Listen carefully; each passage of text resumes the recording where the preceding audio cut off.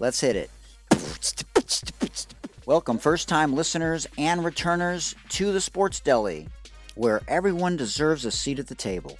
We're so honored to welcome on Jack Nicklaus's 82nd birthday and 159 days away from National Corvette Day, the pride of the corner of Dexter and Davidson in Detroit, retired legendary coach and educator of over 40 years, a Hall of Fame inductee, Howard Golding.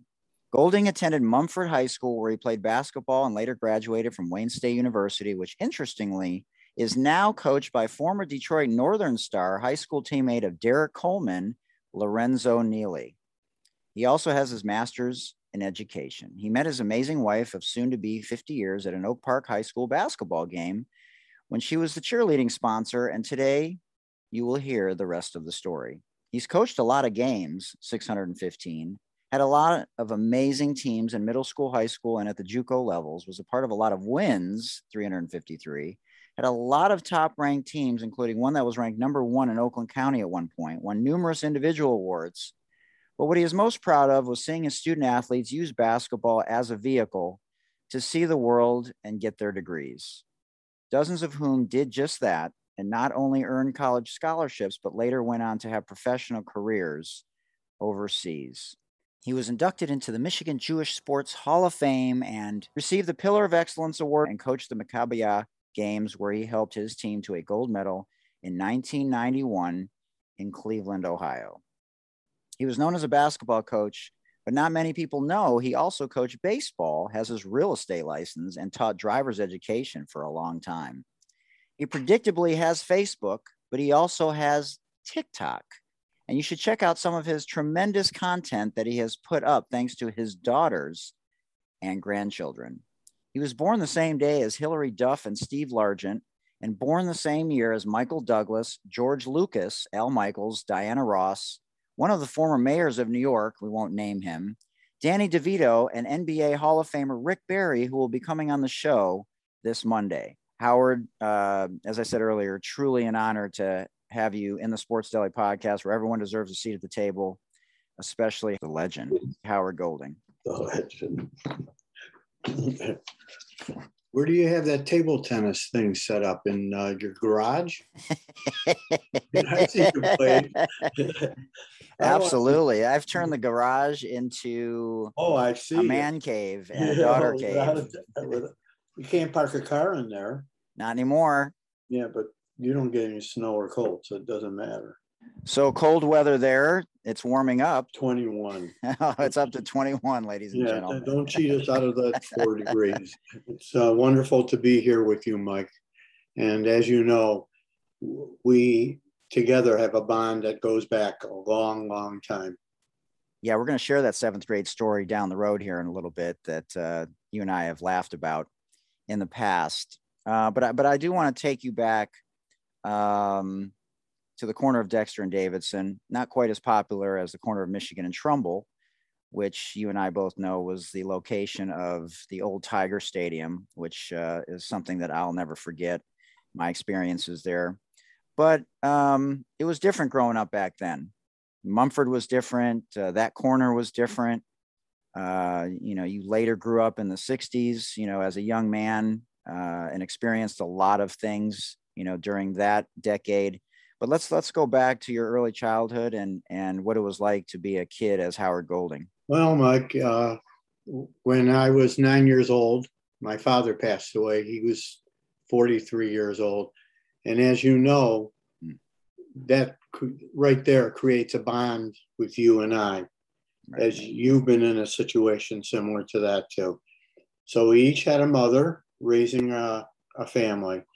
And I kind of got interested in basketball when I was about 10 years old. And at the corner of Dexter and Davidson was a Jewish community center. And they had a league there called the Hannah Old Timers. And I got involved in it. And that's when the basketball bug really bit me, because I was pretty good at it when I was 10 years old. In fact, our team was so good, we won the championship. They put up an all-star team of all the other kids, the best from each team, to play us, and we still beat them. So That's outstanding. That's, you know, and I don't have to tell you the feeling that when you have a passion for the game and the game bites you, it's in you for the rest of your life. Well, it sounds like sports saved you in a way that it saved me as well. And were you following basketball back then? Obviously, it was different. You know, we didn't have the kind of resources that we have now to watch players. You know, we could only listen for the most part on the radio. But did you I love anyone back remember, then? well, I remember going to the old Olympia. A Mm-hmm. cousin of mine took me, and Wow. when the Pistons first came to Detroit, and they used to play double headers. I know that kids today can't understand that. So in the first game, it would be like Philadelphia and Boston. In the second game, the nightcap would be the Pistons and the Syracuse Gnats. So Wow. I remember seeing that. And of course, they played where the Red Wings played because they Yep. didn't have a place. Wow. But go know that one day I would be able to coach a game at the Palace. And that was really a thrill to be able to do that. Man, that's amazing. Yeah, the old Olympia Stadium, the old Cobo Hall. Um, you know, there were nothing like those two venues to watch games. That's for sure.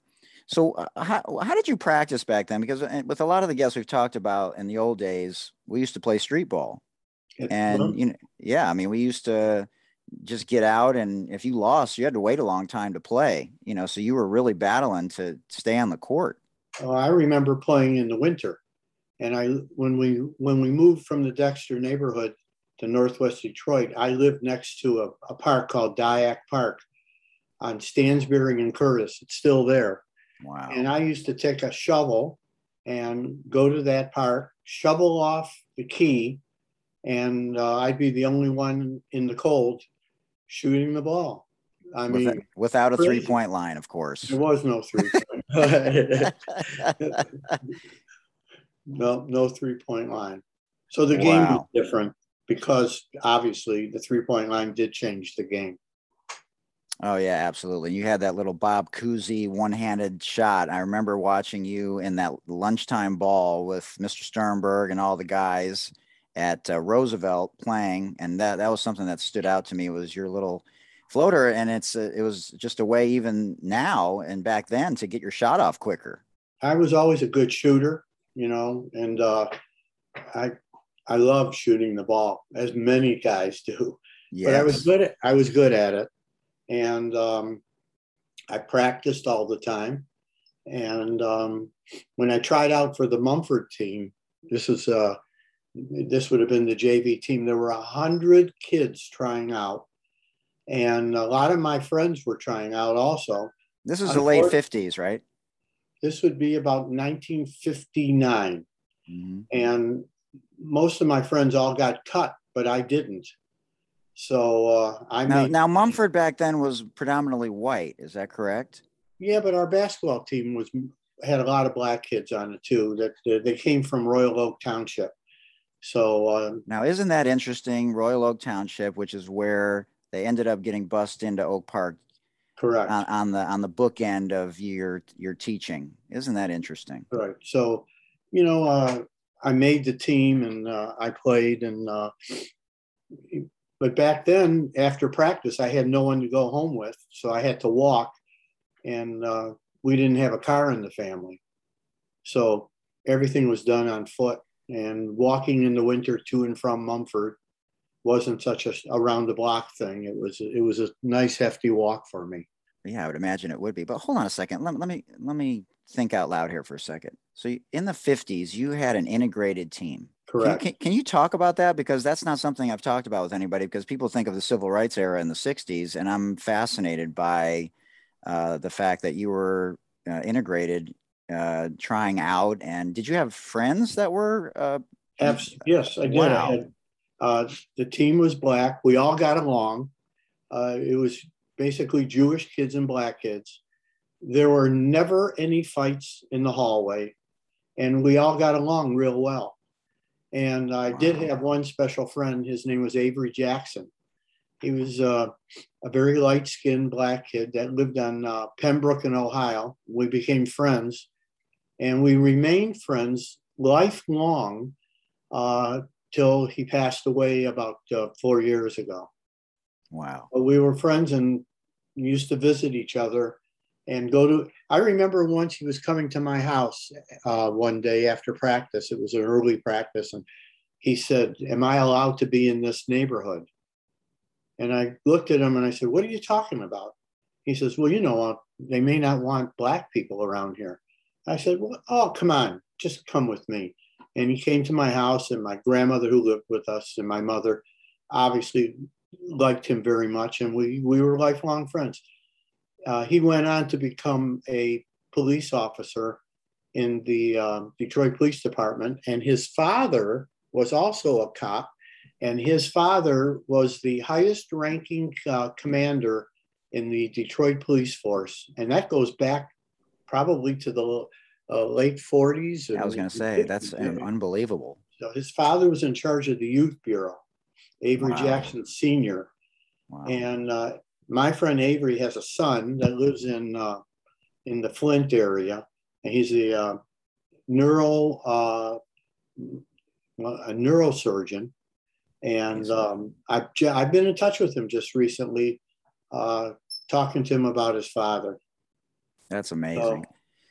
So I haven't ever heard you really talk about your high school coach. What kind of influence did he have on you, if any? None. None. Okay. Because I don't think he was really a good coach. But back when you're a kid, you don't know. You have no way to evaluate a coach as to whether he's a good coach or not. Yeah. So I never realized that he wasn't good. He didn't do things that needed to be done on the court. And it wasn't until later when I realized what does coaching take that I realized that he really wasn't that good. I remember once, funny story, I was on the bench. It was a home game. There was a guy on the team named Doug Hoffman.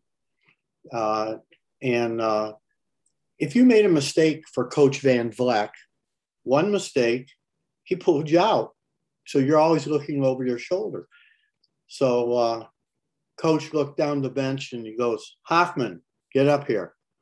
So Hoffman gets up, Doug gets up, and he takes off his warm-up top and he tosses it to me and he says, "Hold on to this, I'll be right back." Well, when Van Vleck heard that, he said, "Hoffman, sit down." And that was it. He never got into the game. But like I said, when you're a kid, you don't know. You just accept whatever he tells you because he's the head coach.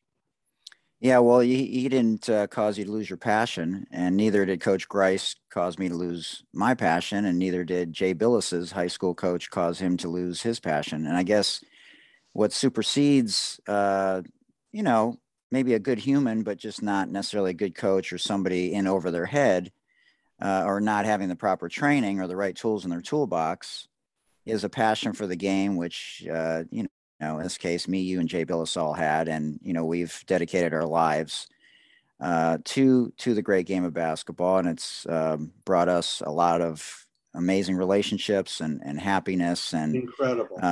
It's a credit to, the game itself, because the game will be here a lot longer than we will be. Then you went to Wayne State University, right? And so, interestingly, that's where my mom went to school as well. So tell us a little bit about that experience.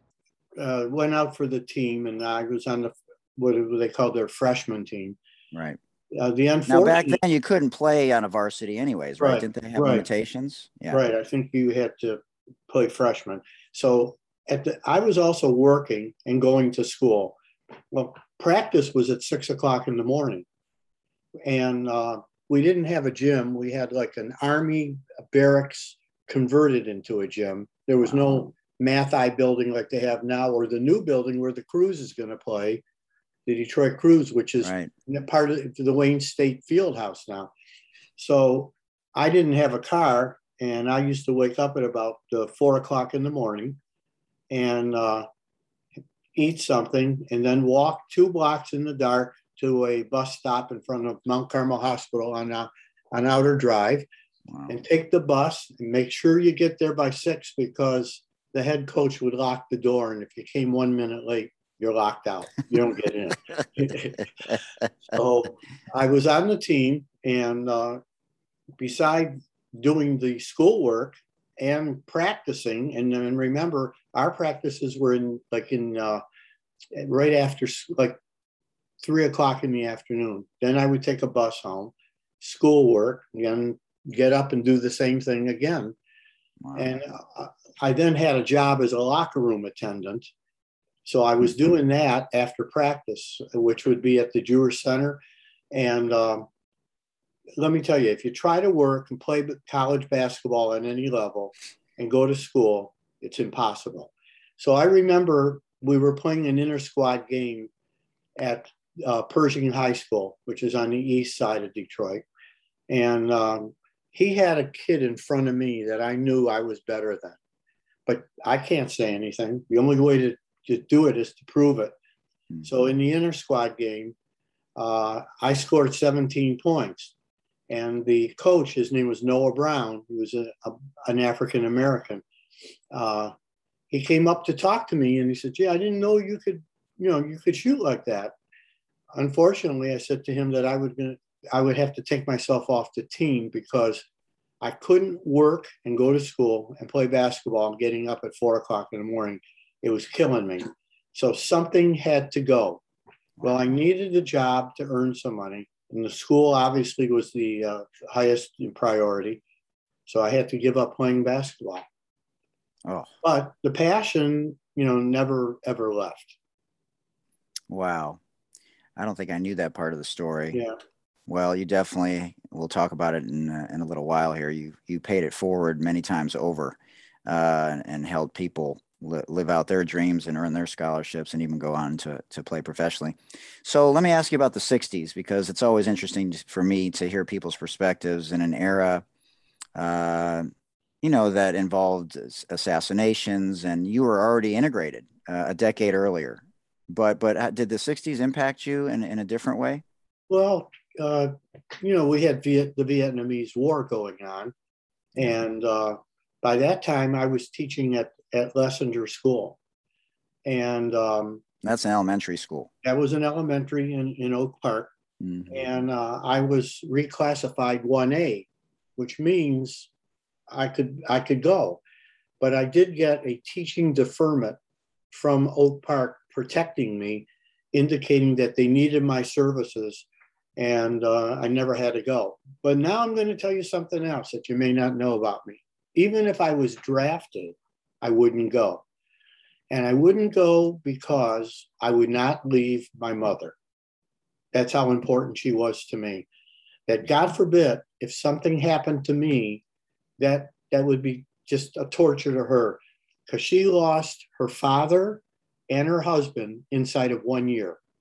And she was 37 years old with me at 9 and my brother at 1.5 years old.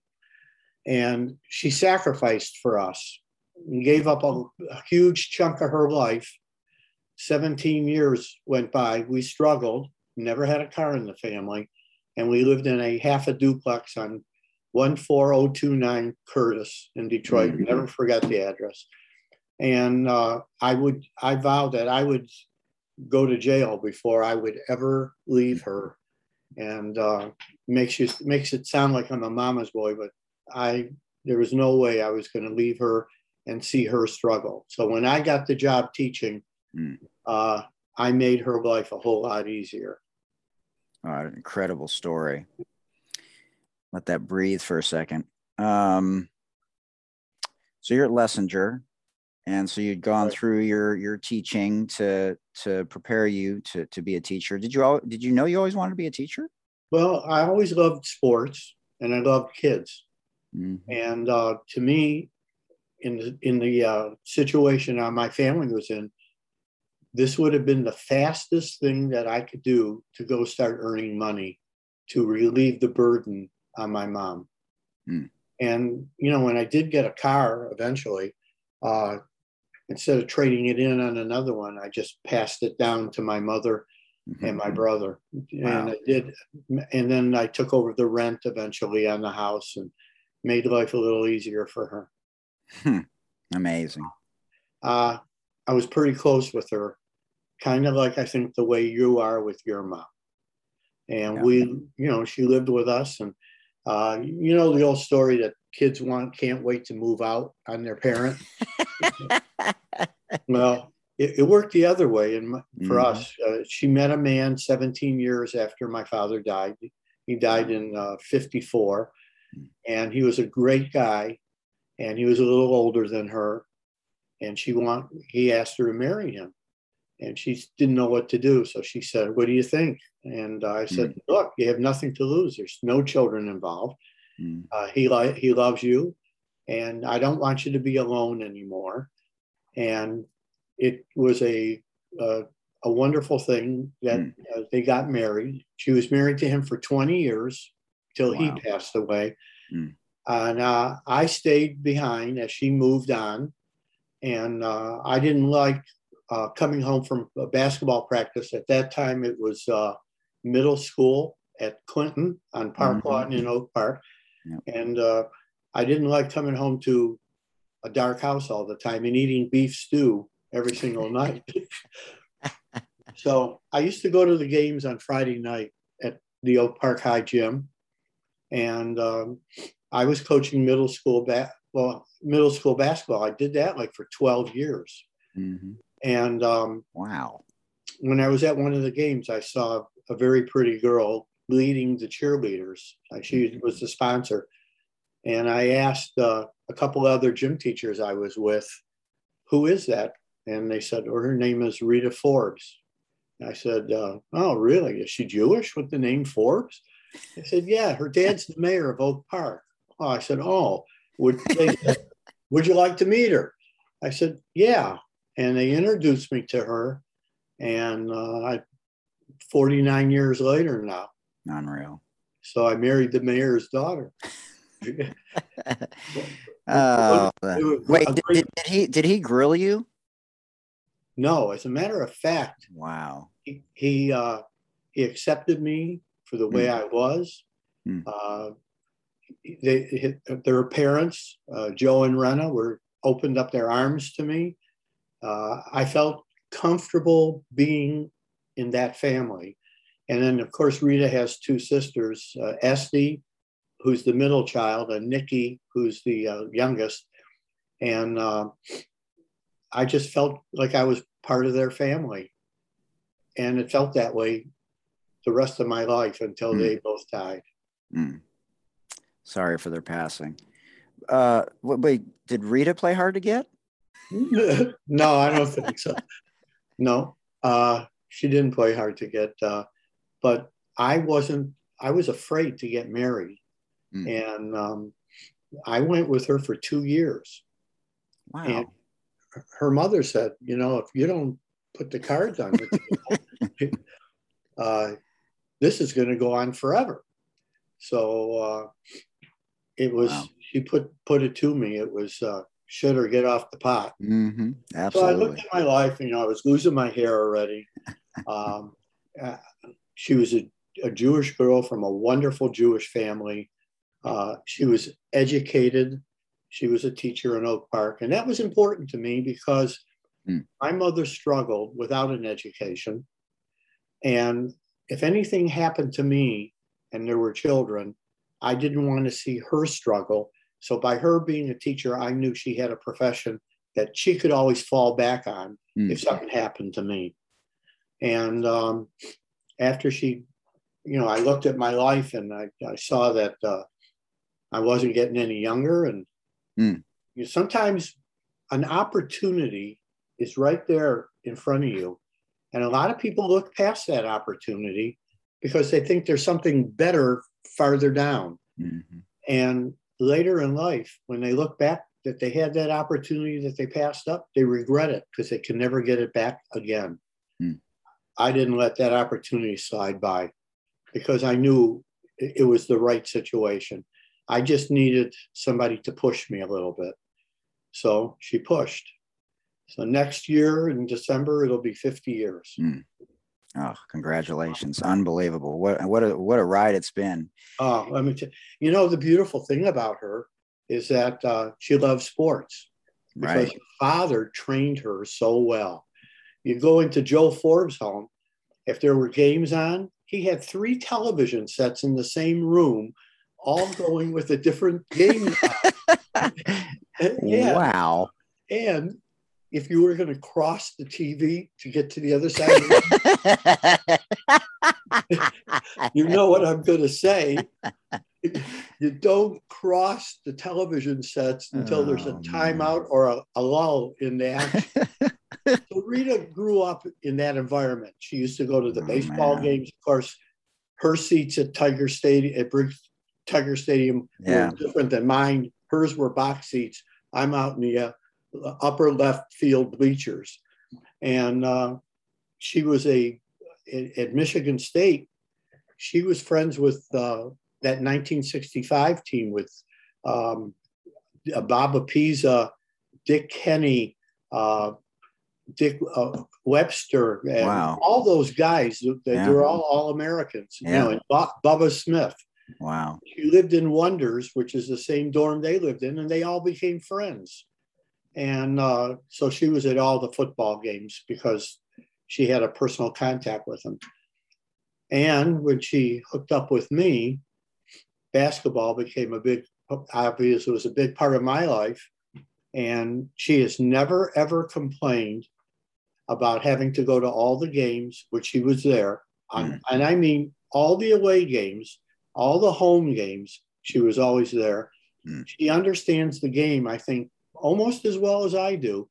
And she's able to call timeouts sitting in the den when the coach needs to take it because she knows the feel for it. Right, yeah. So you couldn't have ever asked for a better life partner to share in my joy and what I loved.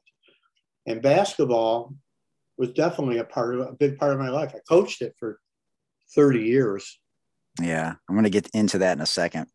What an amazing story. What a great time for a little nudge. You got a good nudge at a good time. She's has my back. She's 100% behind me. She cares about me. She loves me. What more could you ever want? She wants me to have all the good things in life. And we're at a stage in our life now where we're comfortable and we can do things that a lot of people can't do. And I'm very fortunate to have her. Yeah, well, you learned at a young age, the importance of sacrifice and servitude. And, you've been doing that for, the greater part of both of your lives, and you're an amazing team. And so that just shows in just about everything that both of you have done, not only on the court, but off. And so I want to ask you about your 2 girls. You've always been a little bit more aware and forward thinking, as a teacher and as a coach.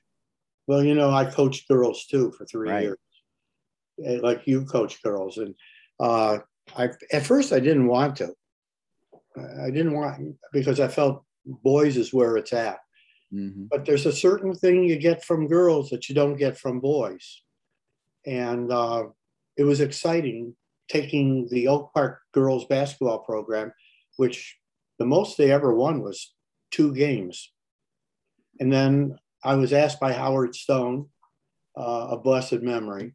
And he said, he was the athletic director. And he said, would you, help us out and coach the girls? And I said, Howard, I really don't want any part of it. And he said, but I really need you to help me out. You got to do me a favor. Well, I couldn't say no to him because he was such an important person in my life and such a good guy. So I took the girls and I had goals and it was all laid out, what we wanted to accomplish. And the first year that I coached them, we won 4 games. The second year was 10. And the third year was 17. Amazing. So there was steady improvement all the way through. And because of the girls, I met a guy named Jim Curry. his daughter, Jerisha, played on the team. Jim was the recreation director of the township. Mm. And I said, you're going to coach with me. I need you as my assistant. And our team was basically all black except for maybe one or two white girls. And I was your assistant for one of those years. One of those years, right. I think it was the third year, your third year. Yeah, one of the girls went to Michigan State to play, I believe. Right. It was Stacy Thomas. Oh, she was so good. Wow. She was really good. And she was on the Michigan State team for a short time, but she was there. Mm-hmm. And Jim Curry and I became really, really close. Wow. And he referred to us as salt and pepper. The white guy and the black guy. Oh, man, that's great. So, unfortunately, he died. Jerisha is still teaching in Oak Park. She became a teacher there. And a lot of those girls I am still in contact with. I've been to their weddings. Wow. I've been to their parents' funerals. Oh. And basketball at the high school level is a vehicle. Yeah. Not all coaches see it as that. They're looking at it from their own ego, that the eyes of the crowd are on them. The eyes of the crowd don't go to the coach. It goes to the players on the floor. But you have to understand, basketball is not an end. It's a vehicle to improve a kid's life. And I've always looked at it that way, that you take basketball and you could have an influence. A coach's influence lasts forever on players, as you know, because you do the same thing. Mm-hmm. And the relationships that I got from the girls' team was invaluable. After the third year, I had those girls ranked in the state of Michigan. We were ranked in Oakland County. We were doing real good. Of course, it's a slower game with girls than back then. Absolutely. And they weren't as athletic as they are now. Wow. But I don't regret in my life that I coached the girls. It was a great experience. Would I coach girls again? Yeah, I would. Absolutely. It's the same game. And you teach it the same way as you teach it to the boys. But I've always wanted to coach boys at the highest level I could get to in the high school. And that's why I switched with Dick Rice. He was the boys coach and I was the girls coach. And he was getting a lot of pressure, not winning. And he wanted to get out of the boys' job. And I said to him, why don't we switch? I want the boys' job. You can walk into a ready-made win situation. And that's what we did. We switched and it was okay. And yeah, it was probably a better fit because, he didn't maximize people's potentials. He had great success because of the talent that he had around him. Absolutely. Now, give him credit. He won a state championship, but it was probably for the best. And the program took off back again after you took over. Right. Well, I've had some bad years too. It isn't all rosy, but I feel that you learn more with a bad season than you do with a good season. And what it does is it causes you to introspect yourself in what am I doing? What am I doing wrong? What can I do better?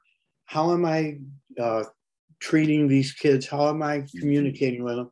It causes you to look at things that when you were winning, you might have overlooked because winning covers up everything. Yeah, absolutely. Let me ask you a question. So one of my years when I was coaching the girls, we were 4-7. And I was like, this isn't working. And this was my 5th year. So there's a little bit of pressure at the college level to win. And I bagged everything. My assistant coach was a former marketing director for Tiger Woods and Michael Jordan and Kobe. And so, he was volunteering his time. And I was like, after 5 years, I was like, this isn't working. And so I just let them, with a little bit of structure, do some things that I normally wouldn't have let them do. We won 17 in a row. And we went to the second round of the state playoffs and ran the table in conference play.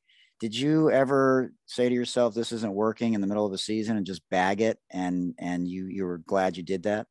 Well, I had a play chart that I used to use. And if I saw something wasn't working, I just said, the hell with it, and just didn't include it anymore. Mm-hmm. If I had to find fault with myself, I would say as a coach, I might have been too rigid. And now if I was coaching, I see the game differently. I see myself differently. I wouldn't be as rigid anymore. I would give the players an incredible amount of freedom with the knowledge of basic fundamental skill, but I wouldn't jam down their throat play after play after play, because I don't think the game's played that way anymore. Yeah. So talk about the transition to the boys game and some of these lifelong relationships that you've, developed from, Ryan Perryman to, so many others, Jamie Arnold. And I've coached, boys at Oak Park, hundreds of them. It was incredible. When I had tryouts, I would get about 120 kids trying out. That's unbelievable. Okay, that many. Of course, 75 of them were ineligible, which was a common thing going on at Oak Park. They didn't have the 1.6, I think, or the 1.8 average, but they would try out anyway. Mm-hmm. And what I detected was that these kids, beside the love of basketball and that I had and that they had, which was the tie together, I saw that these kids needed more. And a lot of them came from homes without a father. Well, I could relate to that, because I came from the same thing. Mm-hmm. And I felt a lot of the kids in the Black community, from their single-parented mother, weren't getting the knowledge of how to go to college. What do you have to do? Or giving them the motivation and the inspiration to do well in school. So I started to do those kind of things and kind of like became a father beside a basketball coach. Now, did all the kids like me? I would say there's some that didn't. But for the majority, I would say the majority of them and I got along real well. Now think about it. It's a Black team with a white coach. Black parents watching a white coach. It worked. Was I accepted right away? No. I had to prove myself. Number one, I had to prove to the players that I knew what I was talking about. Because if you're going to try and BS them, they're kids. They could see through that you don't know what the hell you're talking about. That's part of gaining respect. Once you have their respect and they know you know what you're talking about, now you can coach them. Mm-hmm. And if you care about them, not just on the court, but what happens to their lives off the court, you could teach them anything you want. And once I start sending a few kids to college, it kind of mushroomed and things went really smooth. And it was just a fun place to be. That's amazing. I learned a lot about the Black culture. And, one of the remarks a kid said to me, he said, Mr. Golding, you should have been Black. And I looked at him and I said, but I am. And he says to me, you are? And I said, yeah, you see this? There's blood that runs through my veins. Mm. And, I had an incident with Marcus Iverson, all-state player. He used the N-word in practice. And I called him over and I said, Marcus, we're not going to use that word here. If you use it outside of the court, when I'm not around, I can't control that. But we're not going to degrade the culture of the people. And that word is degrading. Coach, you don't understand. You don't understand how we use it. I said, no, I do understand how you use it. And if I used it, it wouldn't be understood the same way. That evening, his mother called me, Lenore. Yep. Lenore Iverson calls me and said, I heard you had a run-in with my son. I said, well, not really. And I explained to her what happened. Not really. She said, well, we don't use that word the way you do. And it's okay. You just don't understand. And I said, my my basketball court is my classroom. And in my classroom, we don't use derogatory comments. And she said, well, you know, I can pull him out and send him back to Pershing High School where he came from. And I said to her, well, let me ask you something, Lenore. Do you want the very best for him in school? And the answer was yes. Do you want him to succeed as a basketball player? Yeah. Do you want him to go to college, maybe on a scholarship? Yeah. I said, isn't that amazing? You want the same things for him that I want for him. I said, you know, we have more in common than uncommon. And from that point on, she left him where he was.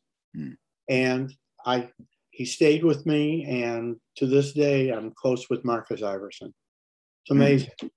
And her too. I mean, I became friends with the parents. That's the amazing thing. It didn't just stop with the player. It went into their homes where if one of their parents dies, I go to Black funerals. Been to a lot of them. So wow, powerful stuff. Yeah, amazing. Well, and I'm sure looking back on it now, you're glad that you never compromised who you were, and you know, you lived with the type of upbringing that you had, because it taught you, you know, how to be a better man, and it taught you how to be a better coach and an educator. I could relate to those kind of kids. Because I was basically the white kid that was in the same situation. Now, let me ask you a question. Having said that, so we're approaching 2 years since the racial reckoning, the second one in your lifetime, after the murder of George Floyd. And, you know, we've talked a little bit about the fact that we're both Jewish, and, you know, we have a long lineage of family members from the Holocaust and Holocaust survivors. And so we have a different level of empathy than, you know, maybe other cultures might have. And so you saw, just like everybody else, a knee on someone's neck for almost 9 minutes that the entire world saw, that was murdered right before our eyes. And so we've had a lot of, and you've seen a lot of people in this space stand up for social injustice. Jim Brown, Muhammad Ali, Arthur Ashe, and the list, you know, goes on. And even a few years prior, we saw Colin Kaepernick take a knee, which was recommended to him by a white military person. And so you were not coaching at this time, but did any of your players call you, or what was your thought process after this? And do you think coaches around the world you couldn't survive coaching Black kids as long as I have if you had a dislike for Black people? So that was never the issue. I liked being with the kids. I saw them as, I'm coaching kids. They just happened to be Black kids. But I enjoyed being around them. I laughed with them. I cried with them. I never lost my identity and respect to them by them saying, he's our buddy. I was their friend, but there was always a pedestal of where I was and where they were. That line of demarcation. Yeah, no, I understand. It bothered me a lot to see what was going on in America. And I felt it was so unfair. And it's inconceivable to me that people, whatever their race or culture or creed is, to be treated like that. It's just unbelievable. I mean, I've gone back and watched film of the 60s with in the White South with the fire hoses. America should be embarrassed in their history for what they did to Black people. In fact, I used to, when I was teaching social studies, I used to do a comparison with the Holocaust and what the Black people went through. And I used to show the kids the comparison between the two, how similar they both were. Because Black kids didn't know anything about the Holocaust. nothing. And I wanted them to know that they weren't the only people that were degraded and through segregation, that this has happened to other people too. The difference, obviously, is that the Jewish person can hide behind their white skin. The Black person can't. But I've always had a feeling for Black people not getting a fair shake.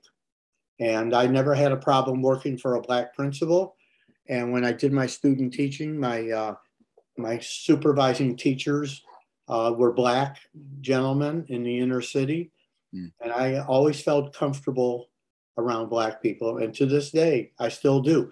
And when Oak Park has their Christmas reunion at Mr. Joe's restaurant, and Rita and I go to it, and remember Gurji, the Indian guy who he spearheads it. Wow. And it's all Black people and just me and Rita. And I don't feel out of place. I feel comfortable there. And they treat me like I'm still up on that pedestal. Even the ones that never played for me, and the girls too, because they know my reputation. And but the reputation is everything. It's not the money. It's your reputation. And to get the reputation, it doesn't happen overnight. It takes years to build that reputation. Well, that's amazing. You certainly did that, and then some. And I think what you told Lenore really sums it up best, that you have more in common than the differences that you might have just because of the color of your skin. Oh, fascinating stuff. The other thing that I like to talk about is mental health. Obviously, it was treated differently back, even when I was in high school and in college as a player. And so are you glad that the mental health space is being normalized now, so that, people know that they're not alone? Because my father committed suicide when I was 9. And so that's where we have a common bond in terms of losing our fathers. And so, especially in the Black and brown community, this is just not something that has ever been normalized until maybe recently, where you're either an outcast, you're roasted because, something's wrong with you, or, like I said, something's wrong with you and you're not normal.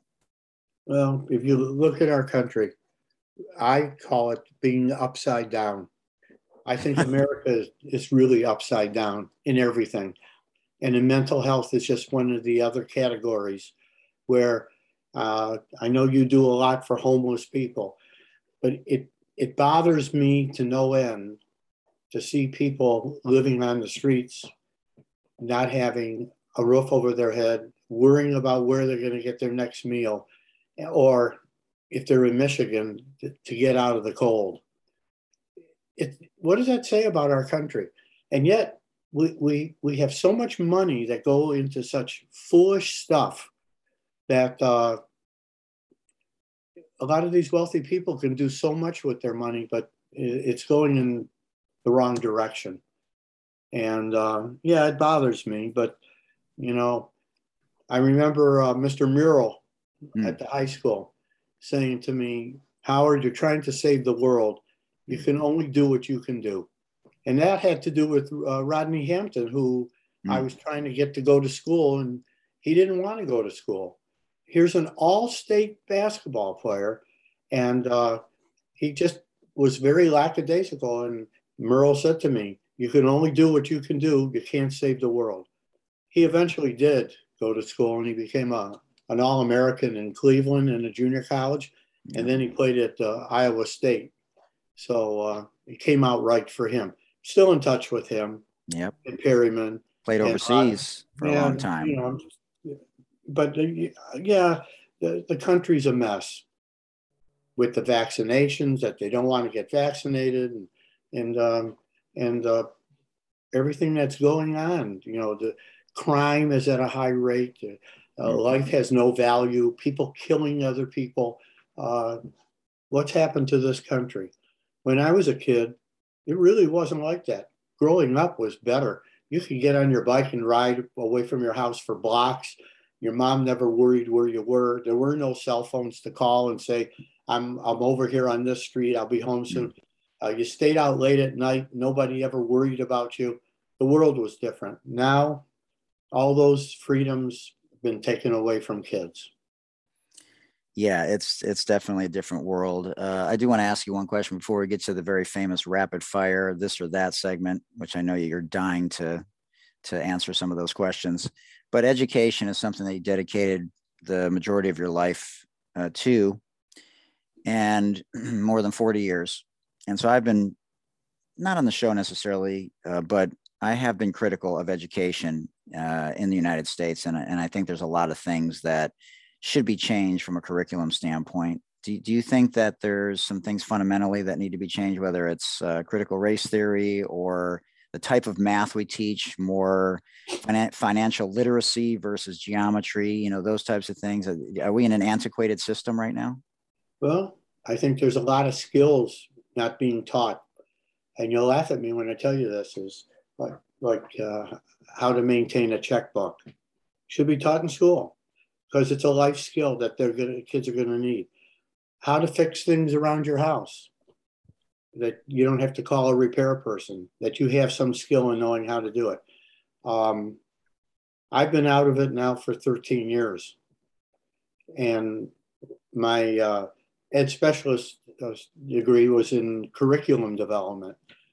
But just as the world's changed, education's changed, and I'm not a part of it anymore to really know what's going on other than what I know through my grandchildren. Mm-hmm. But everything's different. You know, I'm kind of like a dinosaur and obsolete when it comes to the way schools operate. But in the 41 years that I was there in Oak Park, it was phenomenal. High achievement school, I don't have to tell you.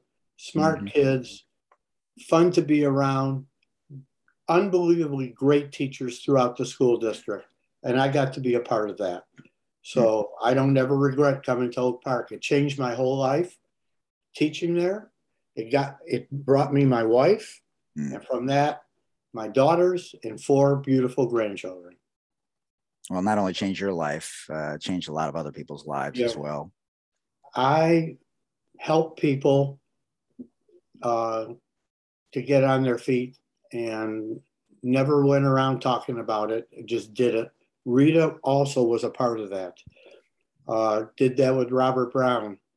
And to this day, he calls me Dad. I mean, it's incredible. A black guy calling me Dad.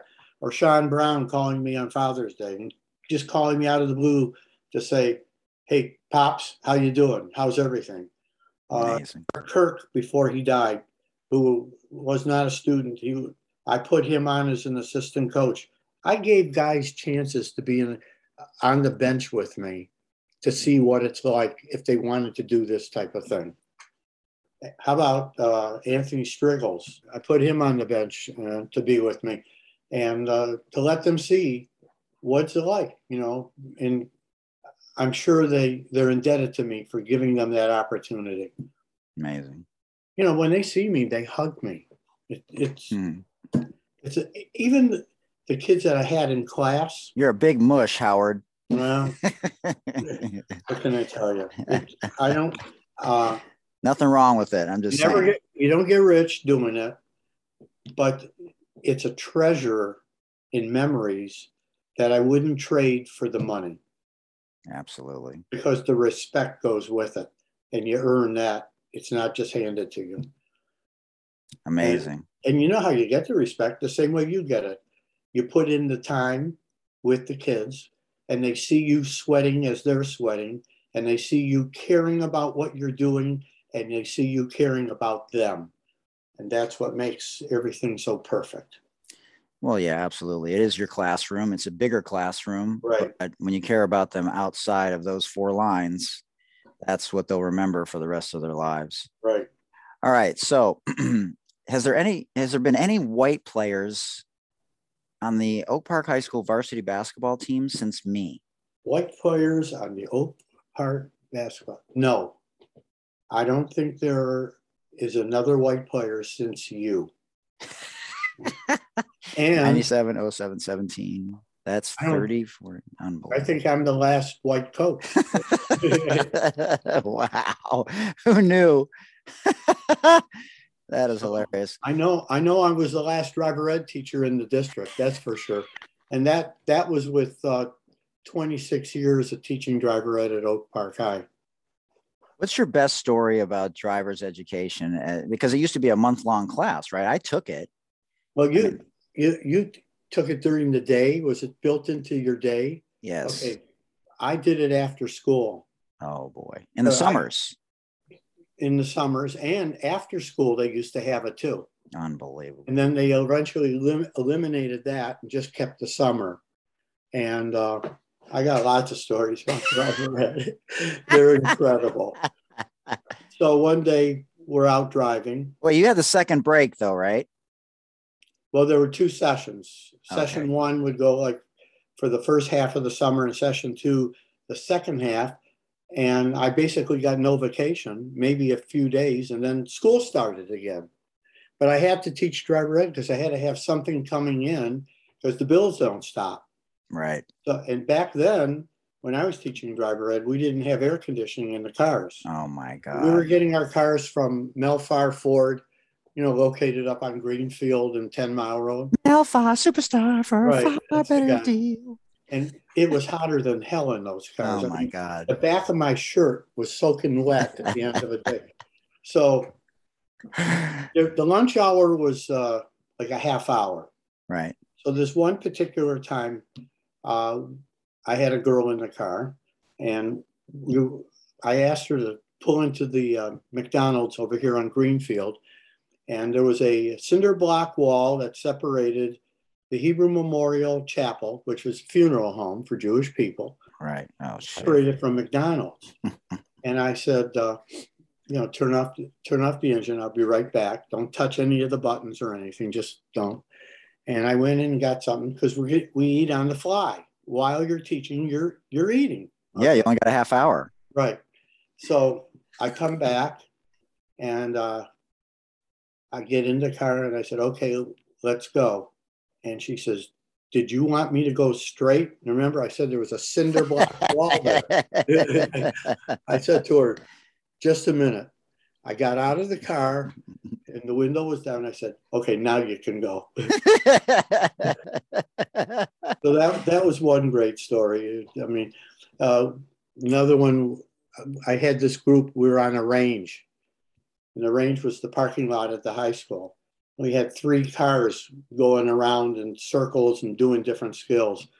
So I said, okay, we're going to stop, put your right foot on the brake and put the car into park and then get out of the car. Well, one girl opened up the door and got out, but she never put the car in drive. In park. It was still in drive. So it's idle speed. And I had to run like hell because it was headed for a house at the end. God! At the end where the football field is, right. It was headed for the end. God! So, do you ever try to get into a car that's picking up speed as it's idled and you don't have much time till you get to the house? So I remember that. That was unbelievable. Remember, almost getting killed 6 times also. Yeah, I was going to say, was it worth the money? God bless. Well, the better the driver, the more relaxed the instructor becomes. And when you become relaxed is when you take your mind off of what's going on, and they still make mistakes. And I almost got wiped out 6 times. Unbelievable. Good thing you didn't have to teach them how to drive a stick shift. Oh, but I want to tell you though, 26 years of it. And when I see a driver ed car on the road now, how lucky I am not to be in that car. Because I remember those days being in that car. Oh, man. So the 3-point line came right about after I graduated high school in 1987. Were you a fan of it, and do you like it now? Well, we adapt to it. It's part of the game. It changed the whole game, I think, at every level. First of all, every kid wants to be Curry. They all want to run to the 3-point line. Now, do you find that amazing, though? Because when Jordan was doing his thing, everyone wanted to be Jordan. Did you ever think somebody would want to be like a guy like Isaiah or a guy like Steph Curry? that surprise you? Well, not really. Curry's great. He's the greatest shooter ever, and I've seen. But isn't he more than that, though? Isn't he more than that? Doesn't he, play in a way where it's a little more swaggy? He passes the ball a lot. He gives it up and But sets it's up deep threes, though. It's not threes. I mean, we have a lot of people in the past that have shot threes. He's 6 feet behind the line. He launches it. It's just I've seen him up close inside the 3-point line shooting the ball just for the height, and when it comes down, it's coming right down through the hoop. It's amazing.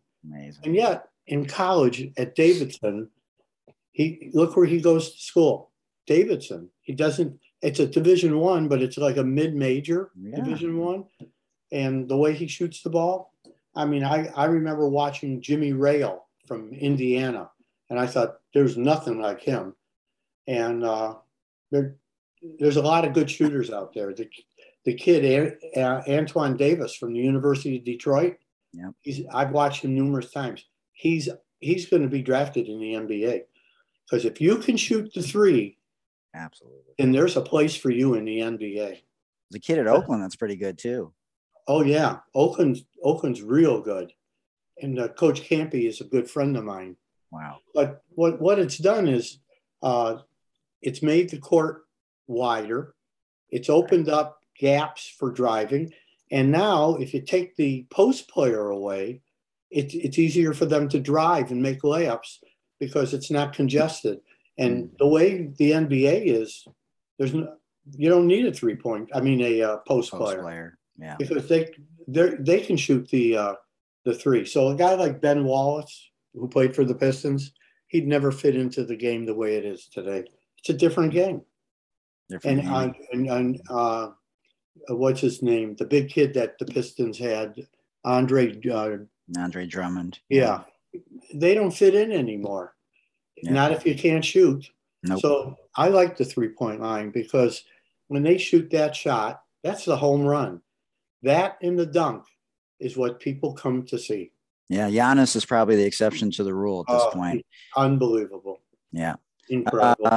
So do you prefer the movie Hoosiers or Rudy? Hoosiers all the time. In fact, since you brought up Hoosiers, what I used to do. Great win last night for them. Go ahead. Yeah. I saw the game. What I used to do is at the beginning of a season, for me, I used to sit down and watch Hoosiers to give me the motivation. Because that's awesome. It gives you motivation when you watch that. Like, look at these kids. Look what they could do. Absolutely. I've watched it. It's a classic. I've watched it numerous times. I never get tired of it. Tell me who the top 5 players that you ever have seen in high school basketball in the state of Michigan. Weber. Weber's 1? Yeah, unguardable. Who's 2? Gerard Abram from River Rouge. Wow. Really? Willie Not Derek Mitchell. Coleman? Didn't play against Coleman. I'm talking about people. People you played against. I gotcha. Gerard Abram went to Boston College. He could really shoot the ball. Shane Battier was a freshman when I knocked him out, but his team was ranked number 6 in the state, and they were supposed to win the state championship, and I got them at Andover and knocked them out. Wow. Probably the most exciting win. And the guy who... what was the crowd like? A lot of people. Ooh. A lot. Wow. And we were supposed to lose the game, and we pulled it out with 1.5 seconds. I knew if I could hang close to him, I had a chance at him. And what happened is Alex Rogers on my team, who hadn't played in 6 weeks because he had a broken wrist, had now just come back for that game and was on the floor. And he's the one of all people that gets fouled. Wow. And he had a brace on his hand, and he was going to the foul line. And the score was, we were up 2, I think, or I forgot exactly, but we needed both his free throws, and it was a 1-and-1. Wow. And if you looked at his eyes, he looked like deer in the headlights. I mean, And his own mother was sitting next to Reed in the stands, and she buried her head. She couldn't look. And he went to the line. He made the first one. I told him, I'm walking him down the sideline. I said, Alex, you're going to make history in Oak Park tonight. Your name will live as a legend forever. That you slew the giant, like David slew the giant. Right. And he made the second one. They get the ball, throw it in, and they take a shot from half court. It hits the front of the rim. This is at Andover. Falls off the rim, and we win the game. Then the next game, we win. So we won the district. And then we go to the regionals. And we were supposed to lose to Mount Clemens. And we beat them. And then we get St. Clair Shores Lakeshore. And we end up losing by 4 points to them. Oh. And that's a story unto itself. If we would have gotten by them, which we should have, then we would have won the state championship. I'm convinced of it. What happened was we were playing Warren Woods Lakeshore. That's where the game was, with 3 white referees. Now, I hate to bring this up, but there was no way that those 3 white officials were going to let a black team come out at that time being the regional winners on the east side. And even Travis Conlon, who played for the University of Michigan, he was their starting guard. He played against me. We held him in check until the 4th quarter, and he went to the free throw line 11 times. I made about 8 of them, and that basically put them in the lead. And his father, Travis Conlon's dad, came up to me, and he says to me, it's a shame the refs didn't let the kids decide the game. That's coming from the kid on the other team, his father. Wow. So that's a hurt that will live in me forever. And that's your racism, not allowing black kids. Because what they did is my 2 rebounders, Ala Kadala. Oh, yeah. And Ryan Perryman, they were on the bench. Wow. In foul trouble because they made sure that those guys had to be taken out of the game. But then Willie Mitchell from Pershing was phenomenal. And we were playing them in a district. Yeah. And they were ranked number 1 in Class A, and we were ranked number 5 in Class A. And people said, who puts 2 teams like that against each other right off the bat? Well, we didn't survive it because he had more talent at Pershing. Coach there was Johnny Golston, and we lost there. But how about Tyrone, what's his name? The guy who was the running back from the University of Michigan. Wheatley. Tyrone what? Wheatley. Yep. Yeah, he was an All-American running back from Michigan. He played at Robichaud. Yep. He got 16 off of me, but we destroyed them. And of course we did destroy them. And then my nemesis was Highland Park. Could never get past them. And finally I got by them on their court. And then at our place, we scored 98 points against Highland Park, and that is a record against Highland Park. And they had all these great teams. Do you know that I still send a Christmas card to Coach Percival? Wow. He lives down in Georgia. Wow. That's awesome. Still in touch with him. So wait, Weber was the best player, you think, in Michigan? You couldn't guard him. So players that you didn't coach against, who's the next 4 best players in the history of the state of Michigan scholastically? Whoa, gee. Well, besides Magic Johnson. I mean, we know Magic Johnson. I know, but do you know how many great players have come out of this state?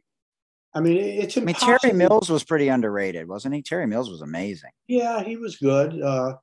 Derek Coleman was great. Coleman was a monster. There's so many of them. This state produced basketball players like we produce cars. That many of them. Okay. Yeah. Perry Watson's Southwestern team. Yep. His last kid on the bench could start for anybody. Jalen Rose. Yeah. You know, it's just incredible. Yeah. Well, you know, Willie Green, who's now a coach of the Pelicans in the NBA. How about Terry Durod? Oh, so good. University of Cliff Detroit. Russell from Northern. You just go down the list. It's Curtis Jones from Detroit Northwestern. George Gervin. Gervin, another one, incredible. It just goes on and on and on. But basketball be good to me. Yeah, absolutely. Right, right. So I'll always have a soft spot for it. But I sat down and just kind of like summarized a lot of stuff from. I have a folder, and I'm not lying to you. It's that thick, unreal, with clippings and pictures, and I'm helped Matt Ishbia, the guy who owns United UWM Wholesale Mortgage. Yeah, he played at Michigan State. Right. Well, he just gave $95 million to redo the contract for Mel Tucker, the football coach at State. He gave Izzo and the rest of the university $32 million. And he just gave the Dickie V Foundation $1 million. So I'm going to see him on February 5th. Oh, he's somebody I would love to co-host with you if you want to try and talk to him. And he is so hard to get a hold of. I know, yeah. That everything goes through his personal assistant. Yeah. And I do have his private phone number. When I would call him, he would answer me right away. The last time I sent him a message is to see if he would be at the Michigan State Oakland game. Yeah. And he never answered me back. Yeah. So he's got 9,000 people working for him in Pontiac, not far from here. And where did he play for you, at Andover? No, he played at Seaholm. Seaholm, that's right. But then I had him when I coached Maccabi. That's right. For 12 years. That's right. 12 summers of Maccabi basketball. Won a gold, a silver, and 2 bronzes. So amazing. So Matt played for me and for 3 years. So I became friendly with the family and him. And when he got a little bit older, he played for Seaholm, and he would bet me that he's going to beat me. I said, Matt, what do you want to bet? Well, let's bet a dinner. I said, Matt, you're never going to win. We play over the rim. You play under the rim. Because Seaholm was a white school. Well, he never beat me. And when it came time, he wanted to play college ball, but he was about 5'8". He was good, but he wasn't a Big Ten basketball player. Right. Yeah. So I said, maybe I can help you get into a smaller school. Well, he was accepted to Michigan and Michigan State. And he eventually wanted to go to Michigan State, but he didn't know anybody. Well, I happen to have known a coach named Stan Heath. Oh, wow. Yeah. You know Stan? He's the coach at Eastern Michigan University right now. And he was at Arkansas, and I think he was somewhere in Florida, Central Florida. Well, he was at Wayne.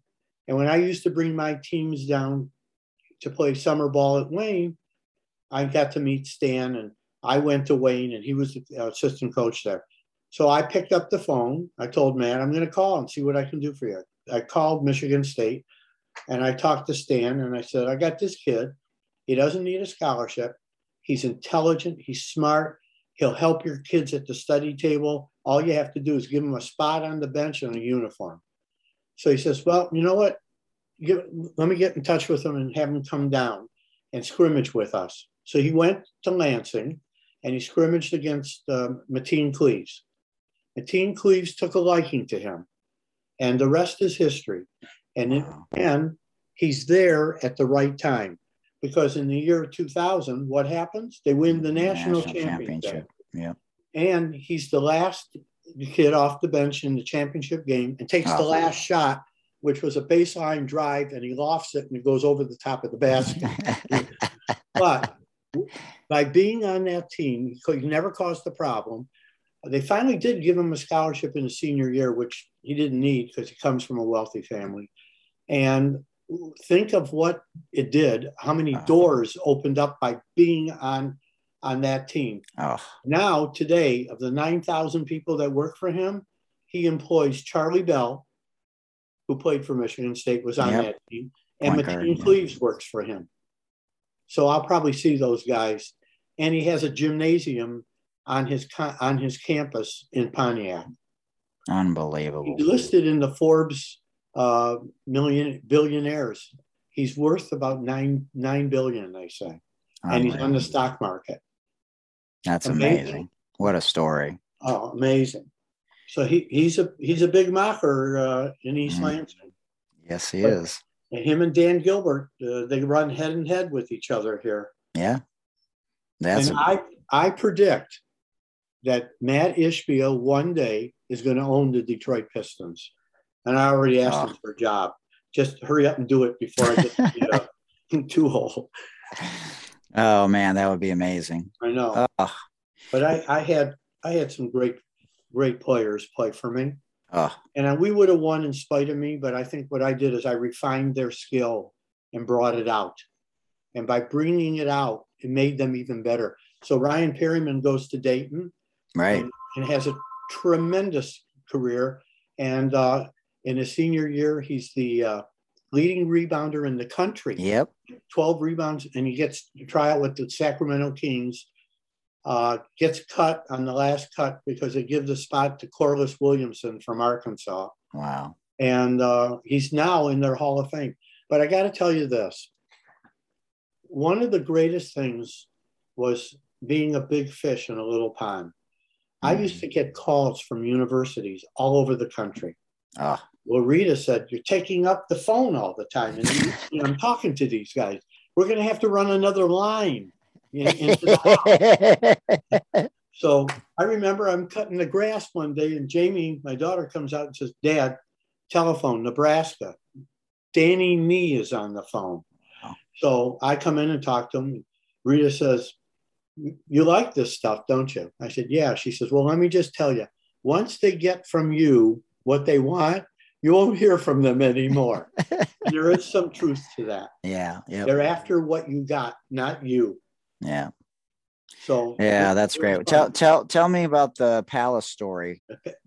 Well, I coached at the Silver Dome once. Okay. We had the girls there. Right. I think I remember that. Yeah. Right. Oh, that was a great experience. But we played at the Palace before a Piston game, and we were playing Romeo.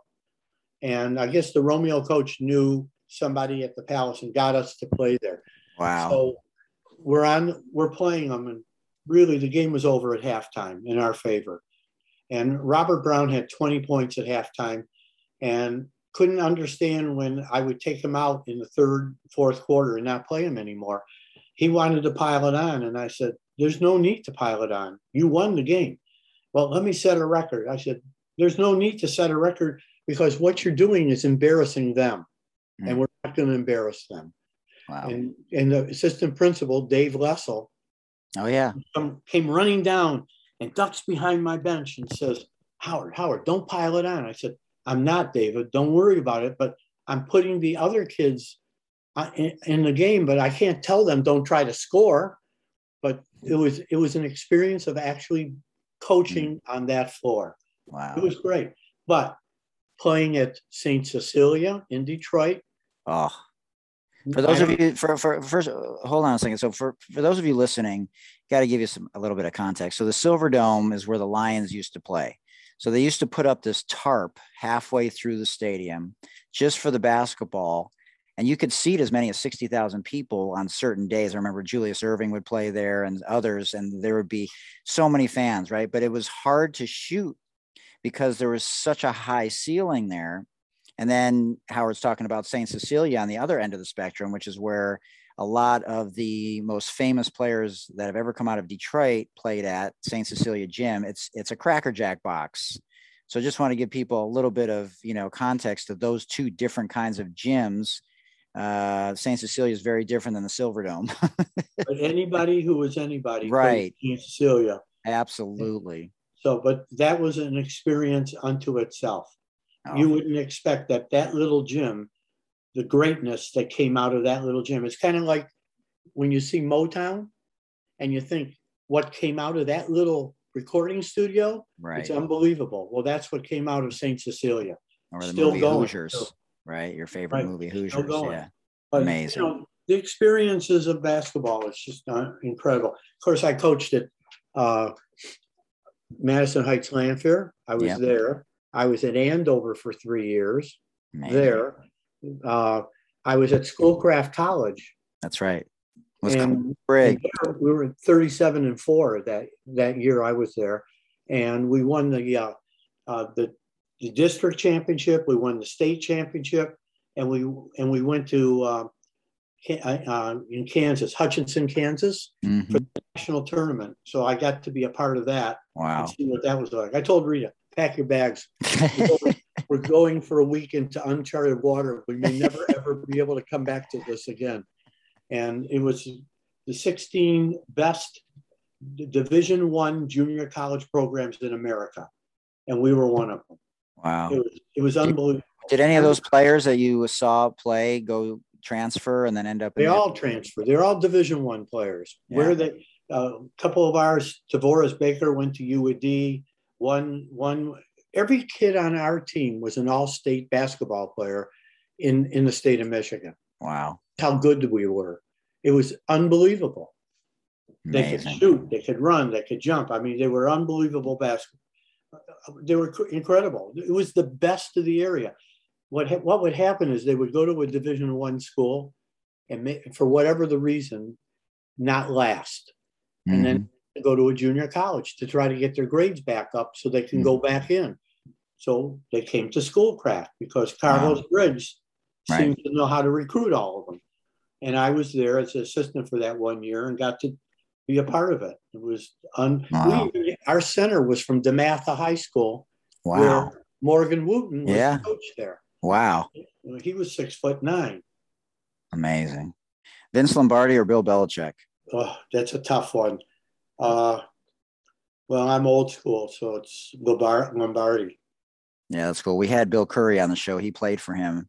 Yeah. And told us a lot of stories about him and how he wouldn't, like you, tolerate any nonsense, especially any kind of racism. And I didn't really know that part about him. I just knew him as sort of a tough coach, but he was fighting for, social injustice himself. And he was an ally, just like you and I. Very interesting. The guy who was the head coach at Wayne State University when I was there, Joel Mason. He played for the Green Bay Packers, and he played next to Don Hudson on the line. Wow. And his coach was Lombardi. Wow. Maybe that's why the doors got locked at 6 o'clock. And if you banged on the door, he isn't opening the door for you. You better get there and get in there before the hand hits 12. I've seen guys locked out. I love it. At 6 o'clock in the morning. Yep. A lot of teachers used to do that too. Monster truck show or a dog show? A dog show. The Honeymooners. I've had dogs. I've had dogs. Yes, you have. And I love them, and I love the dog show.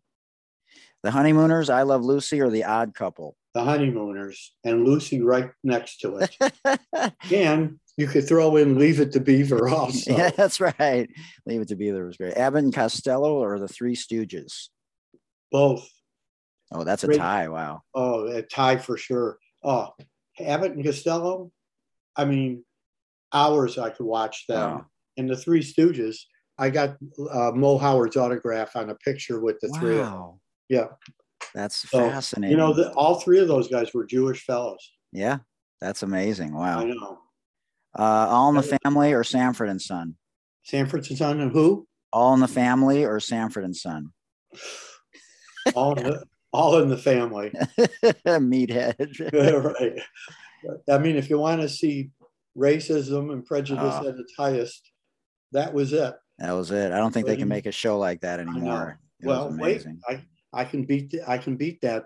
How about Amos and Andy? Yeah, absolutely. I mean, I have all the tapes, and if you want to talk about degrading the black man, that was it. Absolutely. That was it. And that's why they took it off the air. Yep. But it was very funny. Yeah, absolutely. Alfred Hitchcock, Perry Mason, or Columbo? Alfred Hitchcock, part of my youth. Used to watch it all the time. Columbo's good too, though. I love Columbo. Let me ask you. Right. With his eye sort of. Rubbing his face. That's right. He always got you. Dennis the Menace, the Jetsons, or Pink Panther? Dennis the Menace. Classic. Corned beef sandwich or liver? Corned beef all the way. Matzo ball soup or gefilte fish? I like them both. I love it. The Lone Ranger, the Rifleman, or Bonanza? The Lone Ranger and Silver and Jay Silverheels and his horse Scout. There you go. You know that I don't, every evening when I go to bed, I watch Gunsmoke every single night. That's amazing. Miss My Kitty, grandfather, before he passed away, watched Westerns before he went to bed too. That's amazing. Matt Dillon, Miss Kitty of the Long Branch, and Chester Good and Festus. Watch them every night. What is Rita doing at this point in time when you're watching it with me? Wow, that says it all. Basketball and the Rifleman. The Rifleman, 1 o'clock in the afternoon till 2 o'clock is Gunsmoke, and Rifleman is let's see, Bonanza comes on next, and then the Rifleman after that, I believe. That's are you repeating the lines? Like, do you know all the lines at this point? Well, I know a lot of the lines. I know a lot of the lines. Paul Newman or James Dean? Paul Newman, great actor. James Dean, heartthrob. Paul Newman with the blue eyes, love his movies. You like his salad dressing? Yes, and I've had it numerous times. and did you know all the profits from his foods goes to charity? Absolutely. Yep. He's a mensch. He's definitely a mensch. Jerry Lewis or Walter Matthau? Jerry Lewis. Boy, is he funny. I miss the telethons. And did you know his son, Gary Lewis and the Playboys? I don't think I did. This diamond ring doesn't mean what it meant to be, what it meant. Oh, his son had a band in the 60s. Wow. And they were you'll have to look them up, his songs. Huh. Interesting. Okay. But he was a lousy father. Oh, really? He was a very bad father. He had 5 boys. Wow, and, I didn't know that. Yeah, 5 sons. Same as Rick Barry, who's coming on Monday. Right. Interesting. I know. Rick Barry, I remember seeing him when he played for the University of Miami. They didn't have a convention arena to play in, so they played on the beach. There was a place on Miami Beach where he played, and I went to see him, and, with the underhand free throws, he averaged 37 points in one of those seasons. He was he led the NCAA, the ABL, and the NBA in scoring. Oh, I think he's in the Hall of Fame. If he isn't, he's a top 50 player. He was incredible. And did you know his coach at the University of Miami? I think his name was Bruce Hale. Okay. He married his daughter. Rick Barry married the coach's daughter. That part I didn't know. I know his wife was a phenomenal basketball player at William and Mary. I'm pretty sure. He lived in Northern California in Danville. Wow. I don't know where he lives now, but how do you like his boys? They were all great players themselves. Great players. And if the roster sizes had been bigger, one of his sons would have played for the Celtics. They told him as much, but they only had 12 roster spots back then, as opposed to now where they have 15. And he's got another son right now in the G League, Canyon. He shoots underhand as well. Uh-huh. It must be, I bet there's a second marriage with a second family in there. Yeah, I don't know, because there was a big gap there with the last son for sure. Okay, which MJ? Michael Jackson, Magic Johnson, or Michael Jordan? Well, I got to go with Magic Johnson because he's from East Lansing and I'm in Michigan. That's right. And I remember when he made All-State, and I saved the paper. Wow. And I have the paper, the sports section, when Magic made All-State. And he had the biggest fro that you could ever see. Okay, I remember that. But he revolutionized the big man playing the guard position at 6'9", or Penny Hardaway 6'7", and playing guard. Usually guards were small. Guards now can do everything a small guy does and better, and they're bigger. But he changed the whole position. Remember in the championship game, he played all the positions and scored like 42 points. Amazing. Yeah. Yep. One of the best ever. Which college coach do you like to watch now besides Izzo?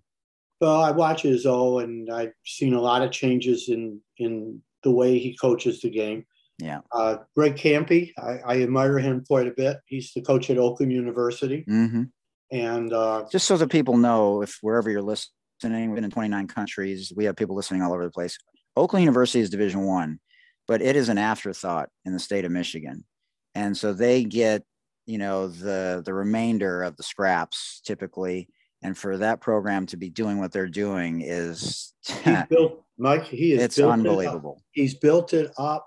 He's getting kids from the portal. Right. And this program, this team he has now may be the best team he's ever had. I think he could be the best mid-major Division I team in the whole country. He's that good. Amazing. He played Michigan State not long ago at Little Caesars Arena, and he lost by 12 to Izzo. Yep. It was close. He gave Izzo all he could handle. Yep. And what he's missing is a big guy. If he had a 6'11" guy, that's it. Yeah, they're top 20, absolutely. I like watching all the coaches.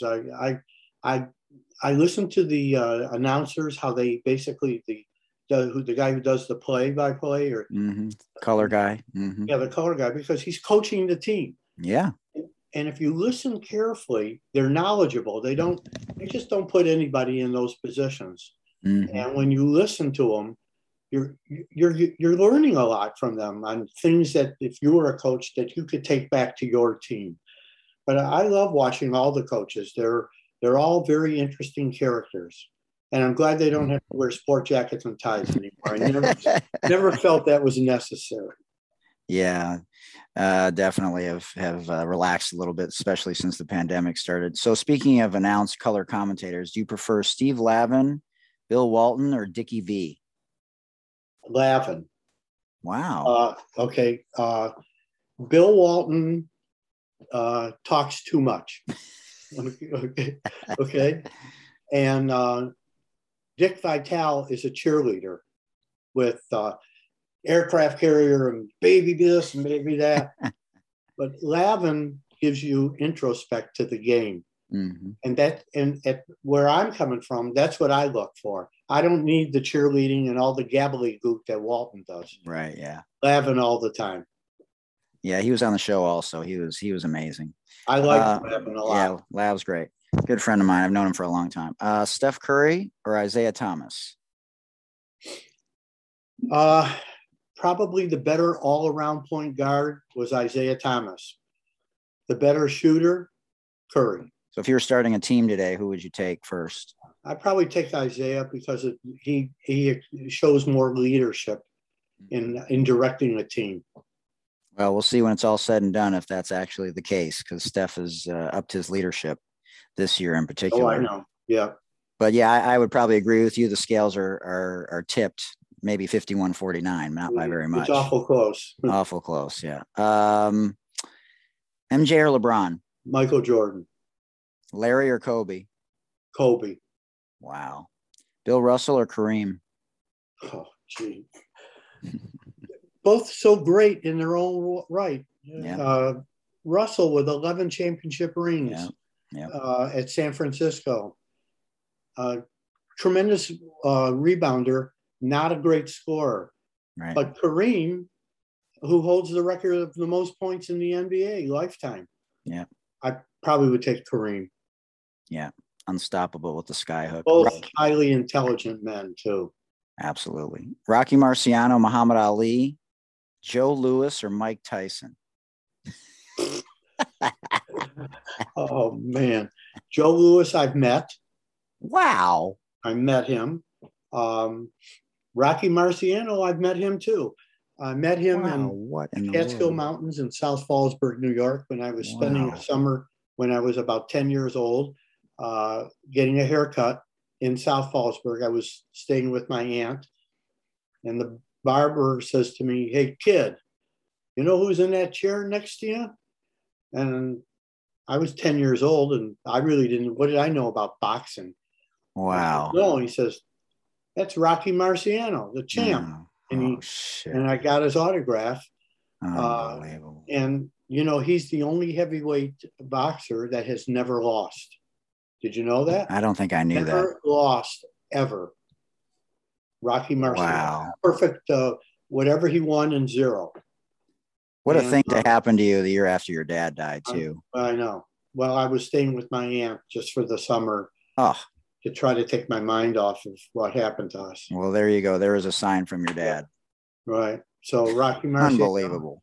Joe Louis, I shook hands with him. Wow. And when I put my hand out in his, I couldn't find mine anymore. His hand was so big, it just wrapped around mine.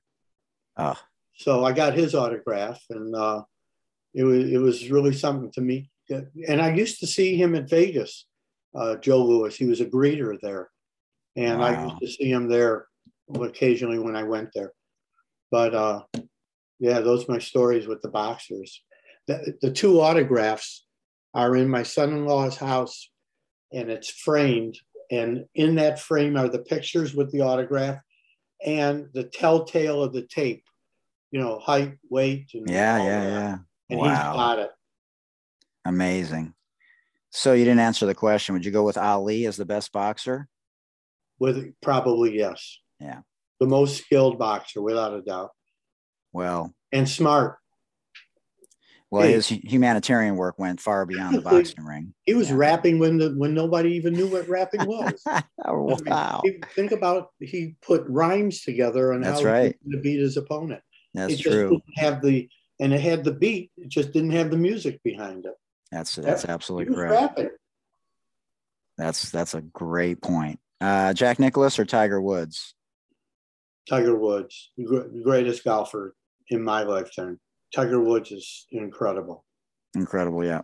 And went across a lot of barriers, too, to have success, which isn't often talked about.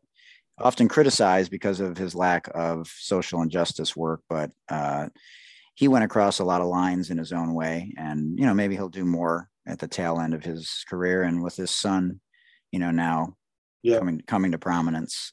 Dishes or vacuuming? You've been married a long time, as we talked about. I do both. Wow. What about laundry? I wash dishes. I don't do the laundry, but I can fold. I know how to fold clothes. Wow. And I'm very good at ironing. Wow. And I did all those things to help my mother out. So when she would come home from work, a lot of those things were done ahead of time. Wow. But I vacuum. That doesn't mean Rita can't do it. I just don't let her do it. I tell her I'll do it. You don't have to do it. Another mensch that we've talked about today is sitting on the other side of this computer. Bing Crosby, Nat King Cole, Billie Holiday, or Duke Ellington? Gee. Bing Crosby. Wow. Bingo, Scrabble, Rummikub, or Monopoly? Monopoly. Wow. Because of the grandkids? Yeah, I play occasionally with them. Not often, but I've brought board games back to my 11-year-old daughter because, if we don't keep that. I've seen you playing with Amelia. Yeah, absolutely. Famous phrases from the 50s that we don't really say anymore. Cruising for a bruising, knuckle sandwich, or burn rubber? Burn rubber. Famous phrases of the 2000s. Bling or dope? Well, dope for sure. Fire or lit? Fire or what? Lit, L-I-T. Like that's lit. Oh, that's it. Lit. What up, dope? Right. What up? That's another good one. And Robert Brown would laugh at me, saying, "What up, dope?" But I said, "Hey, I'm always around you. I got to be able to understand what the hell you're talking about." Absolutely. Well, and a lot of times on the show, I talk a lot about music and the influence of music in the Black and brown communities, fashion, and entertainment, because a lot of times they're trendsetters in those areas. Chill out or you're tripping? You're tripping. Now, you played baseball growing up as well. Should Pete Rose be in the Hall of Fame? Yes. Yeah, I agree. Hank Aaron. Go ahead. I think you have to separate what he did on the baseball diamond from the wrong he did on betting on teams. Yeah, absolutely. Couldn't agree more. Hank Aaron, Willie Mays, or Jackie Robinson? All three. Brady or Montana? Brady, for sure. Okay. Phil Jackson or Popovich? Phil Jackson. Favorite U.S. president of all time? John F. Kennedy. Boy, that must have impacted you tremendously when that happened. I remember the day he got shot. Watched it on television live. In this country, I'd never seen people who were strangers to him crying, because that family represented Camelot, and everybody could relate to that family. And to this day, they still do. People are fascinated with the Kennedys. He was a great. I think if he would have lived, and Martin Luther King would have lived, Martin Luther King might have been a vice president. Eventually. It's a shame, we'll never know. But what a great man John F. Kennedy was. It's too bad his life was taken from him. Yeah. And Martin Luther King. So you're a girl dad to 2 girls. You want to talk about how amazing that experience has been, and now seeing, them have children? Well, having my daughter Jamie was a highlight of my life. And when Rita was pregnant with Andrea, people would say to me, you want a son, don't you? And I said, if it can be as great as having a daughter, I'll take another daughter. And sure enough, I got another daughter. And I never had a son. I don't feel bad. Sons, actually. What? You had a lot of sons, actually. Yeah. Well, yeah, a lot of sons. But I didn't miss anything by not having a biological son. Daughters were always a part of everything I did. And they went to all the basketball games. Jamie's been in every gym: Highland Park, Eat Course, Robichaud, Willow Run, River Rouge, you name it. She's been in all of them. Andrea too. They kept the charts for me, so they were involved. So it wasn't just a basketball job for me and to come home, but it was something that was talked about at the dinner table every evening. And my family was a part of it. When we had a home game and say in Oak Park, they would come down and we would all eat at Dexter Davis in Coney Island and go over to the JV game. And they rode the bus with me. They were a part of it. And those are memories that will last forever. Well, I'm one of those memories, because they were in the gym during middle school, and they were little kids, and I remember them running around at halftime and just, loving being a part of that atmosphere. Well, today they're 40 years old and they each have their own 2 children. Amazing. What's your favorite dish or food at Coney Island? I like the salad, that Leo's Coney Island. Yeah. And of course the hot dog with the onions. Oh, heavy onions. Oh man, amazing. Okay, a couple more questions and we'll let you go. It's been amazing. Biggest keys to your incredible wife and your successful marriage of nearly 50 years? Never argue. Disagree, maybe, but never an argument. And she's been an incredible supporter of me as I am of her. And we're a partnership. And the love has lasted all these years. In fact, I always say to her, we won't be together forever. I want to die first. And she says, what? I said, because I can't stand the thought of being alone. Oh. So what does she say to that? She walk out of the room? Don't talk like that. Right. Don't talk like that. Yeah. Okay. So what will happen first? The Lions will win a Super Bowl. The Tigers will win a World Series. The Pistons an NBA championship, or the Red Wings a Stanley Cup? Tigers will win a championship first. Wow. They're rebuilding, and I think they're making great strides. Who will win their respective championship last? The Detroit Lions.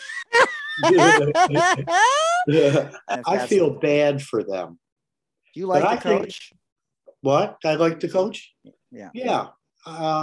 I think losing game after game after game and getting them to play hard and play together tells you something about him. He's creating a culture, and I think and I hope it will change. before I die. Yeah. I remember the last championship back in '57. Yep. When Joe Schmidt played and all those guys. And it's been a long time. But I think he's doing it the right way. And I think they'll be better next year. I hope so. We say that every year. Our best day of the year is the NFL draft. Well, all right, last question. If you could have any 5 people at your dinner table, past or present, dead or alive, but it has to be people you do not know. That I do not know. Do not know. 5 people at your dinner table, past or present, dead or alive. Who would be at your dinner table? Well, I'd like to have John Wooden there. Mm-hmm. Okay, but I did correspond with him, and he did correspond with me. But to actually know him, no, I didn't know him. I'd like to have John Wooden there. I'd like to have Moses be there. I'd like John F. Kennedy to be there. I'd like to have Martin Luther King be there. How many is that? 4? That's 4. Any females at the table? Let's see. A female. Yeah. Our Jewish Supreme Court judge that just passed away. Ruth Bader Ginsburg. Great Absolutely. Call. Great woman. Man, that would be a great dinner table. What a conversation that would be. Can you imagine? Unbelievable. But you know what? The game of basketball has done so much good for me. It has rewarded me like you can't imagine. When I start coaching it, I never coached it for my own personal fame. Yeah. It wasn't really about me. It was about the kids. But I got to tell you one quick thing. Yeah, go ahead. When I remember once you were at my house, I was someplace else, and I had a basket on my driveway, and when I came home, there you were shooting the ball. The sweat was just wringing off of you. Do you remember that? I do remember that. Right. Yep. And I'll never forget that. The way you were working so hard at that one basket, and till I came home, and the way you were so sweaty, that shirt, you could take it and just wring out the sweat from it. Never forget that. Yeah, well, it's largely because of you, and you know, people don't necessarily know this story who are listening to this today. I want to make sure everyone knows. I got cut 3 times growing up. Once in middle school, once in high school, and then once again in college. And if it wasn't for your encouragement, if it wasn't for the letter that you wrote to my Hall of Fame junior college coach, just saying, hey, give this kid a chance. Same thing with Dick Grice, just saying, hey, what's it going to hurt to have him on the team? And it just gave me an opportunity. And even though it wasn't the greatest experience, it still opened a lot of doors. And 30 years later, like you, I'd like to think that I'm paying it forward. And, because of people like you, Richard Maltz, Mr. Emanuel, men in my life, coaches in my life that basically replaced the father that I didn't have. I'm forever and eternally grateful for you. And thank you, Mike. What we are is we are bridge builders. Absolutely. Okay, we build the bridge so that the others can go over it to the other side. Mm-hmm. And hopefully they will learn and they will build a bridge for the kids coming. Absolutely. And do the same thing.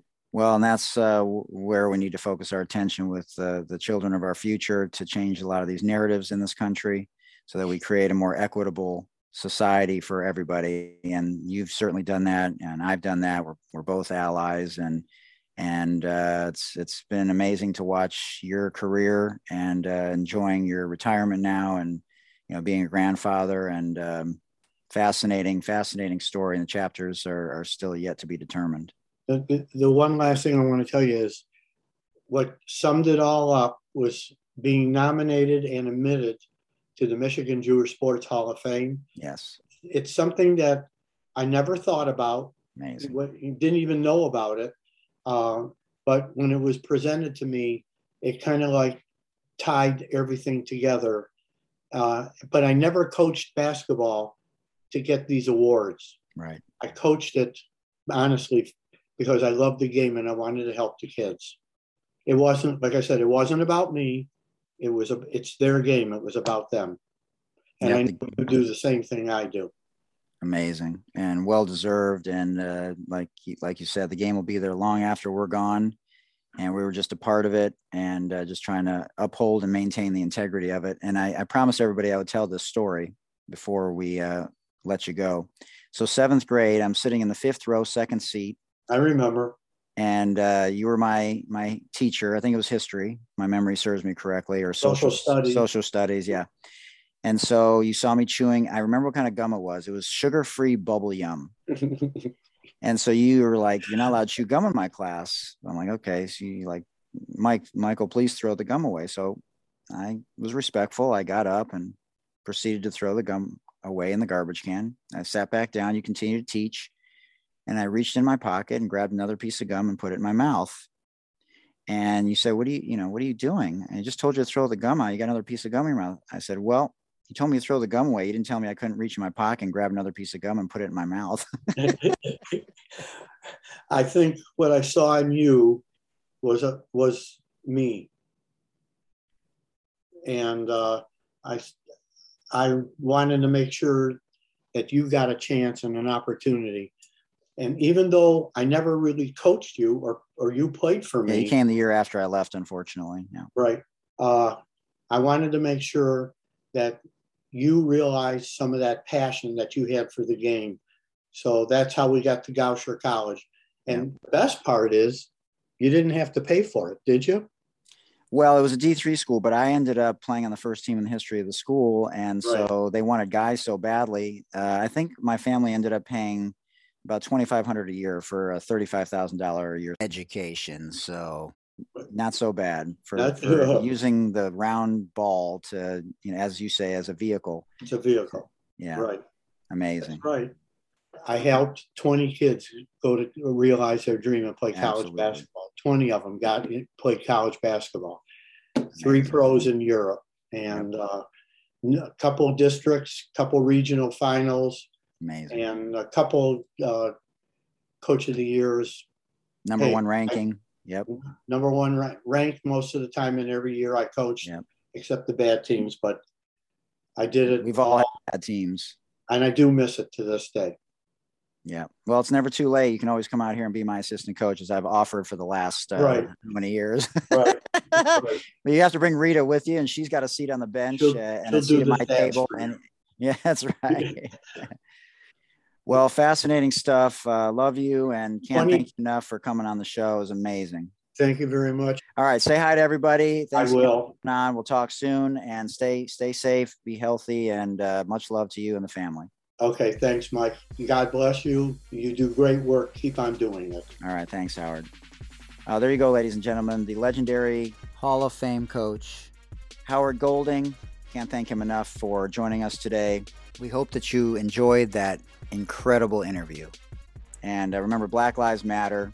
Stop the bullying, stop the Asian hate, and contact your local and state politicians for any injustices that you feel are happening to any individual or group.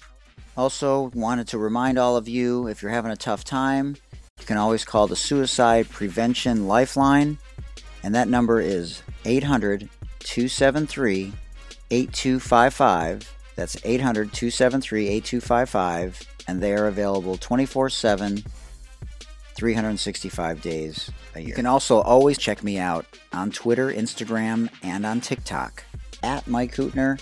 Thanks again to our amazing sponsors, Breaking Tea, Sport RX, PSK Collective, City Lokes, and Moolah Kicks, which you can see right here up on the screen. You can search them online at BreakingT.com, SportRx.com, PSKCollective.com, MoolahKicks.com, and CityLokes.com. And if you'd like to support us at the Sports Deli, we'd love to have you either make a one-time donation or feel free to make a donation monthly, either 99 cents a month, $4.99 a month, or $9.99 a month. If you have questions about that, send me an email again to thesportsdeli@gmail.com, and I will send you the link on how you can do that. You can also find it at the bottom of every podcast on Spotify or Apple Podcasts. There's a link at the bottom to support the show. And remember, you can always send us an email to thesportsdeli@gmail.com. Please check out our website at thesportsdelipodcast.com. Remember, it takes a village. And until next time, for Dr. J and Coach K, I'm Hootie Hoot. Much love. Peace.